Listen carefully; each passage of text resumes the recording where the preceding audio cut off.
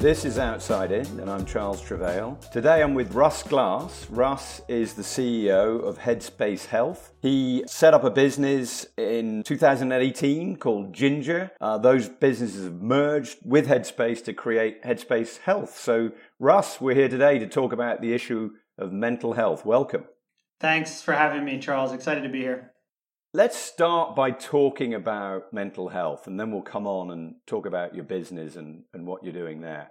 You have this wonderful term that I've seen you use. Talk about brushing your brain. Why do we need to brush our brains nowadays? Where's this mental health epidemic come from? Well, it's a good question. I mean, let's start with sort of foundation. My father-in-law is a child psychiatrist for his whole career. And one of the things he said is, we are dropped on this earth knowing that we're going to die one day. The human condition is very unique, right? We're the only creature that knows that we have a finite time on this earth. And so I think a lot of mental health issues, or he thinks a lot of mental health issues, just start there. I think today we're in a very unique period in the world where the confluence of events, the global pandemic, the climate change issues we're facing, the wars, the polarization from a political standpoint, the economy, all of these things have mental health attributes to them, right? They affect people's mental health. And so today, as much as any time in recent history, we're seeing a confluence of things that are leading to significant mental health issues. And just to give you some stats, the World Health Organization estimates that 1 in 8 people around the world, so 1 billion plus, have a diagnosed mental health condition, and 60+% of those people are not getting any kind of support for those issues. It's a staggering number of people. So that's 600 million people, if my math's right. Yeah, I mean, you could argue it is the societal issue of our time. I've been writing a diary since I was a teenager. I never reread it, but I did go back and I reread what life was like for me when I was 18. I won't tell you exactly how old I was, but that was in the late 1970s. Life was so simple then. It was, in fact, we were bored a lot of the time because life was so simple. It's not like that. You and I both share having daughters. Yours are a little younger than mine. But the world that they have grown up in is so complex. They have very few coping mechanisms, I would suggest. And I'm using your app, by the way. I love it. Oh, great. I use the Headspace app. The work you're doing is really great. Well, tell us a bit about the merger to start with, because you have a business strategy. You're bringing these businesses together. Tell us how that's going, or a little bit about what it is and then how it's going. Sure. Headspace Health we really brought two, not only leaders, but really kind of two category creators together, where you have Headspace, which is really bringing mindfulness meditation to the masses, right? So trying to help people understand the power of brushing your brain. On the other side, Ginger, which really invented the category of on-demand virtual mental health care. And by bringing these two companies together, the idea is to bring the world the first comprehensive end-to-end mental health platform, where wherever you are in that journey, you come in, we assess you and help understand what your needs are, and then guide you into the place that's going to be most helpful, whether that be self-care and Headspace, building a resilience and mindfulness practice, whether that be behavioral health coaching, or more clinical therapy, counseling, psychiatry, medication management, and right-sizing cost and scaling the care that we're able to deliver. So it's a wonderful ambition. How do you ensure people are getting the right care? How do you help them select the care they need?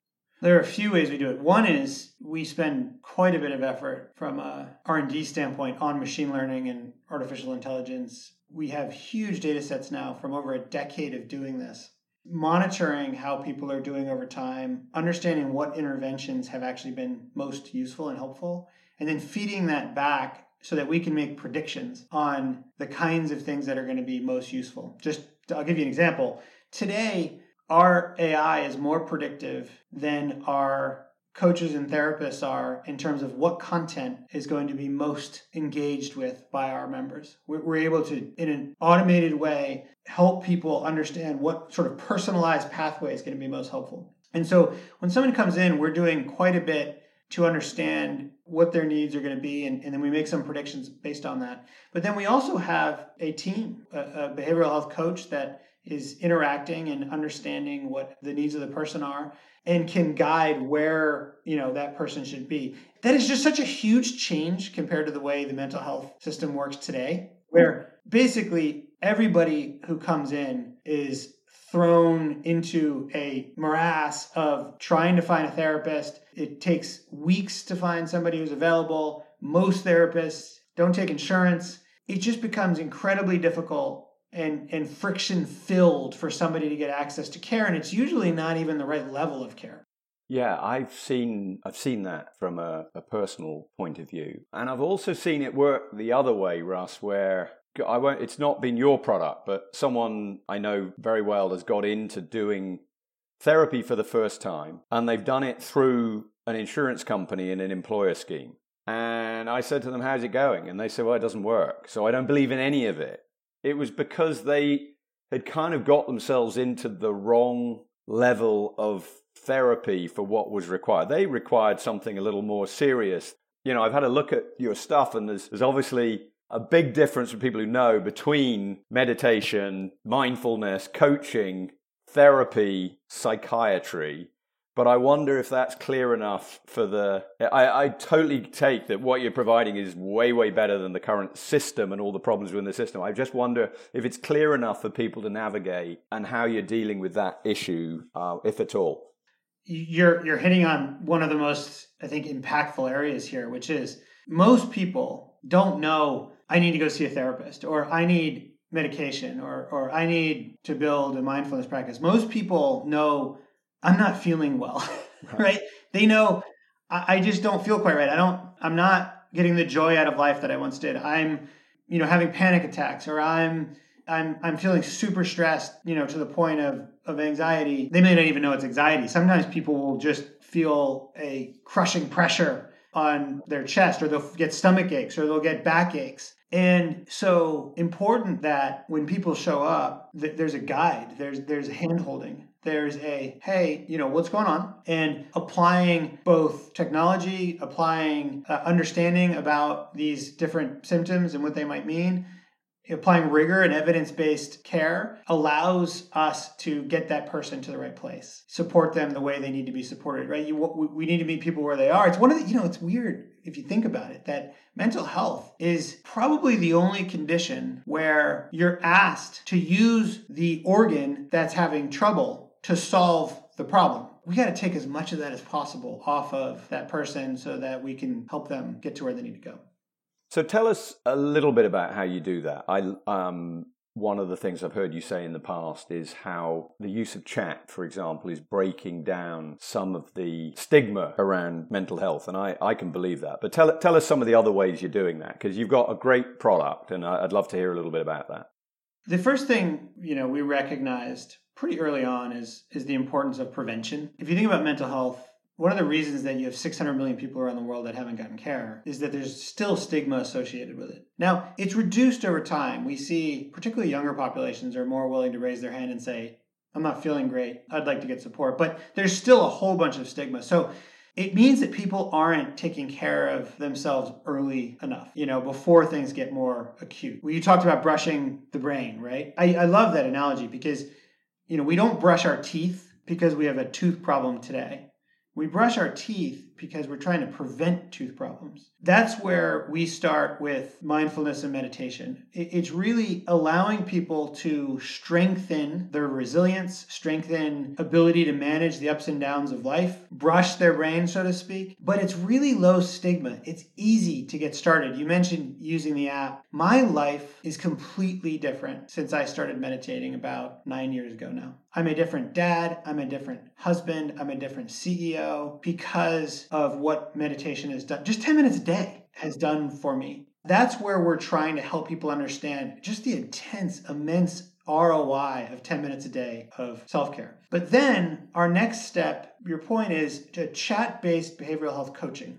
And the chat it's kind of like when you go to an airline and you're trying to deal with support, it's easier to click on chat and try to get the simple things dealt with versus, getting on the phone and having to have a whole conversation. It's similar here where it's just a much easier thing to start chatting with someone. So our behavioral health coaches are available 24/7. Within 2 minutes, you can engage and start having a conversation via chat. We see the effect of that. Our outcomes, we measure our outcomes. Our outcomes are as high on chat-based behavioral health coaching as they are in video-based therapy, which is pretty amazing. But then some people need more. And that's where our evidence-based therapists, our counselors, our psychiatrists for medication management come in that step care team-based environment. There is an enormous shortage of professionals in this field. And obviously the fact you're using technology, you're sort of democratizing the product and the market. But are you still finding it hard to get the staff you need, even through this technology system you have?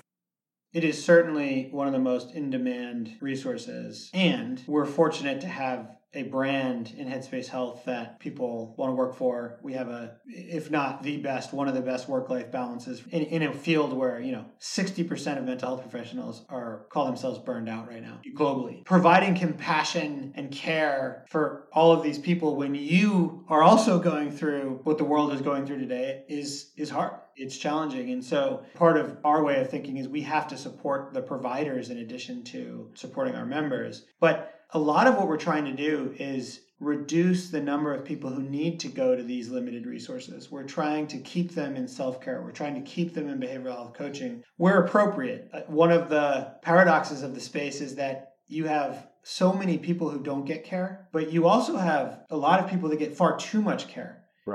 Right? It's the forever therapy or years of therapy syndrome. Sometimes that's required, sometimes that's appropriate, but very rarely. In a sense, I've got this analogy now of you almost being like the primary care system, taking the strain away from the specialists and the hospitals. You're out there with the mass market, but trying to deal with people's mental aches and pains. That's right. You don't want a cardiologist looking at every scrape. And just like you don't want your clinical therapist looking at every mental health issue. You talked about the use of technology. Tell us what exciting stuff you might have coming down the line. I mean, we've all been wowed by ChatGPT. There must be some wonderful opportunities for you in these areas. There are certainly some incredible opportunities. I mean, if you look at the last 4 years, use of technologies like our Smart Answers platform, where we predict what a coach is going to answer with, and we provide that to them. They then have the ability to edit before they send the response. But we're already using large language models to automate and help support a lot of our providers. Over the last 4 years, we have increased our efficiency by about 25% a year, north of 5% a quarter, through technologies like this, through our automated notes platform, where we listen to a conversation with our technology and automatically summarize the notes, so the provider doesn't have to create those notes. They can just review them and lightly edit them. I think in the future, because of the progress, I see us probably gaining speed in terms of efficiency creation. So if it's been 25% over the last number of years, we think we probably can accelerate that in terms of continuing to bend that cost curve and create efficiency through technologies like ChatGPT. I mean, we should say today that while incredible, is not accurate enough nor sort of skilled enough in the world we're in to be of much use. But it can be used very effectively, and this is kind of where we're using it, to support providers and support experts that know how to use it, intelligently. But it's not yet at the point where you can just leave it to its own devices. That would get pretty scary pretty quickly. How's your merger coming on? You brought these businesses together, a couple of years ago now, I guess. I think I heard you speak on a podcast 6 months after the merger. You can give us a quick update on that, Russ. How's it going now? It's going great. Although the line between the merger and great is not as straight as it might seem to your listeners, right? Right. It was hard. It's a merger of equals, so both companies were, kind of around 500-600 employees each, give or take. And so, today we're probably about a 1,200 person organization. But again, a lot of change. And it starts with, when you bring two organizations like that together, you have two of a lot of roles. And you don't need two of a lot of roles. How you build culture and how you sort through all that, it's tricky. Then, we're doing it in the middle of an economy that's changing rapidly. Kind of early last year, we started to see inflationary pressures, and that's created what we're all feeling today, and recessionary spend patterns, and that's been tricky. So doing a merger during a big shift in economy, and then while there are global pandemic pressures. So all of that, I think, has led to a road that was more complicated than I thought it would be. We've had to really focus on our people and our culture and lean on the mission to get through all that. We're now at a point where things are getting exciting. We just launched our integrated product. We actually just announced that we're expanding that integrated product into the UK and then beyond. It's starting to get more fun, but it was challenging for a while. Yeah, well, I think you're quite unusual in that I don't know how many people running, relatively, I call it medium-sized organizations have been through the merger process where two brands of the same size come together, and it is a genuine merger. I'm not sure that many people, people have done mega mergers, and a lot of people in Silicon Valley are doing startups. I'm not sure so many people. And actually, with 500 I have some experience of that size of company and bringing them together. They're small enough where you're supposed to know everybody's name. Certainly on the side you were on before the thing, and then everyone wants to know who's winning, who's going to come through, what's the leadership team, is this a straight deal or is it all pre-arranged? I'm sure you've had your own dynamics there. What have you lessons learned, Russ, in the process? A lot of lessons learned. First of all, I'm not sure if merger is actually ever a good idea from the standpoint of someone should acquire someone else. Right. And you should decide that up front because even that sets a tone of what is this? And it sets a set of expectations. The merger, even just framework, is complicated because you have to make all of those decisions downstream of that versus making that decision up front. So that may be one learning to me is try to force the decision of who's acquiring who. Having done a few of these before, I, maybe a little bit naively was like, oh, I've seen this, I know how to do this. We'll just go this way. But the truth is each one of these is quite different because the people are different and the cultures are different. And I'll tell you one thing that we did get absolutely right. And that is the industrial logic of this is super powerful and super strong. Bringing these two platforms together is a industry-changing, market-changing force. And that plus the other thing we got right is the culture fits. These two companies are very mission-driven companies. Everybody's in it for the same reason, to transform mental health care for the health and happiness of the world. So when you've got the industrial logic right and you've got the culture right, you can get through a lot. Yeah, absolutely. So Russ, I have a kind of a plea, and I often put this out there to people like yourselves. I love the idea of members first, customers first, et cetera, et cetera. I actually went and had a look at your terms and conditions before this call, so you know where I'm going on this. Yeah. That is not written in a members first way. I remember people at the height of Facebook's problems, like, what should they do? And I remember saying to someone on someone else's podcast, well, if I was Mark Zuckerberg, I'd actually co-create my membership conditions and legal T's and C's with my customers. So I would create transparency because I think it creates problems within organizations when the the marketing position is one and the legal position is another. I don't know. I don't know what to do about that. If you go and look at my organization, it has exactly the same stuff, I'm sure. But how do we find our way through this? Yeah, it's a great call out and great research. What I would say is, it's not an excuse even, but it's, as we've been bringing these two organizations, the first thing that we've done is focused on our B2B business. So focused on the fact that, these two platforms together and in a unified experience really helps enterprises support their employees. Right. And so we're supporting some of the largest enterprises in the world, the Starbucks of the world and the Adobes of the world and the, Paramounts of the world, the United Airlines of the world. And so the first thing we've focused on is the integration of those two experiences. We haven't really touched yet, but it's coming, the consumer side of the world. it all should feel easy to consume. It should all feel tied with the brand promise. It should all feel like it's consistent. And so we got to fix that. Well, let me help you with it, because I'm a customer of yours, and I read the T's and C's and I thought, oh my goodness, there's all this great stuff on here, and yet you're telling me you're not a healthcare provider, and you're not, you have to indemnify me of all of which I get, but at the end of the day, that's kind of when the rubber meets the road. There's large organizations. I'm dealing with a big telco at the moment.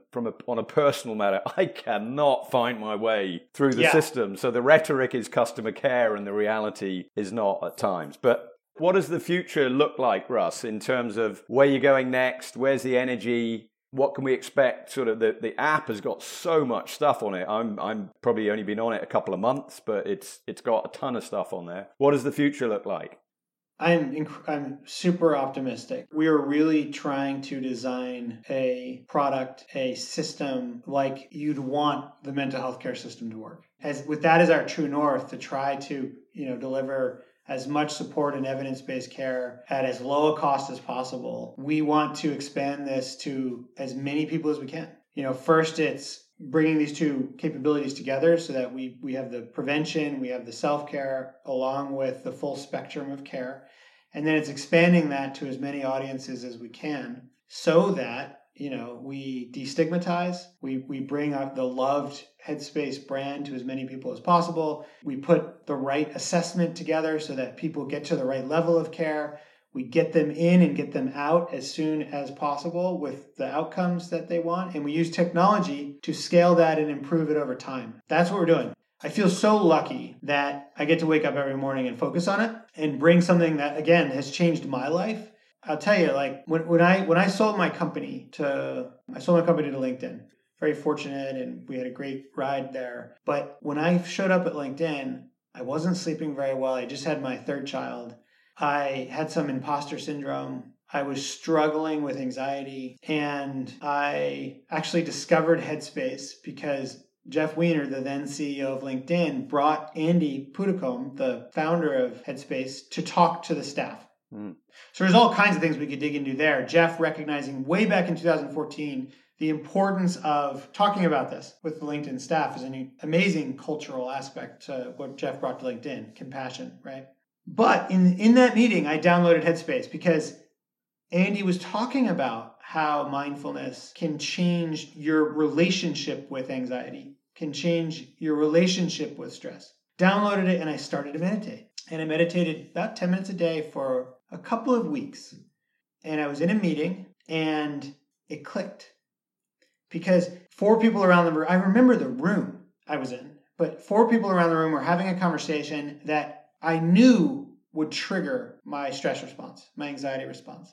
And it didn't.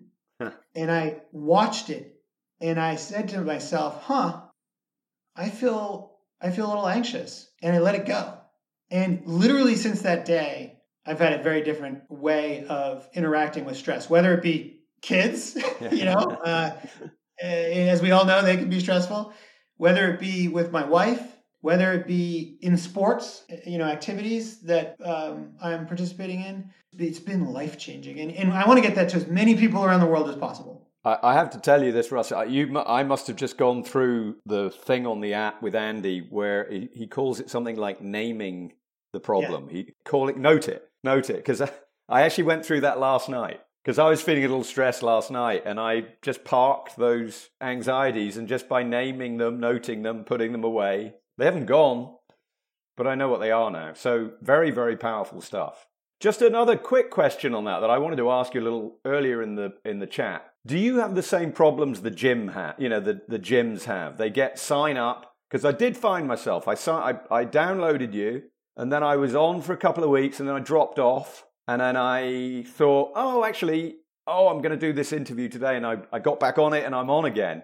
But you must see those trends, and I guess I'm hoping you've got plenty of good technology and nudges and things there to keep people going. But that must be an issue for you generally, I would imagine. It is, for sure. We're all human, and habit change in humans is hard. Many books over many thousands of years have been written about it, right? Yeah. we are spending a lot of time thinking about how do we help people stay with the practice. And, how do we help people accomplish what they want to accomplish with mindfulness meditation? Now, I will say some churn is which you're talking about, right? Some churn is good churn. Right. I think that, for instance, if we build a resilience practice and someone gets to the point where they're so proficient at it and expert at it that they don't need our app anymore, that's a win. Right. Right. Now, it's not a win necessarily from a subscription revenue standpoint. But our mission is actually not subscription revenue. Our mission is improving the health and happiness of the world. So some of this is positive churn. For those where it's not positive, we want to give them capabilities and use technology in a positive way to help them stick with their practice until they get to the point where either they don't need the app anymore or they've built a habit that they're continuing over time. Russ, this has been a really great chat. The subject is obviously very relevant to many, many people in the world today. What I would say to people is, like me, go have a look at the Headspace app, and it just takes 10 minutes a day, and you can get something out of each of those 10 minutes and build, as you say, build your resilience for this anxious world that we live in. So, Russ, good luck with your business. Thank you for the mission that you're on behalf of all our listeners, and come back and speak to us again sometime. I would love to. Thank you, Charles. Really enjoyed the conversation today. Outside In is hosted by Charles Travail, CEO of the Interbrand Group, which includes Interbrand, the world's leading brand consultancy, and C-Space, a global customer agency. Outside In is produced by Daniel Sills. If you like what you hear, leave us a review on Apple Podcasts or wherever you listen to Outside In.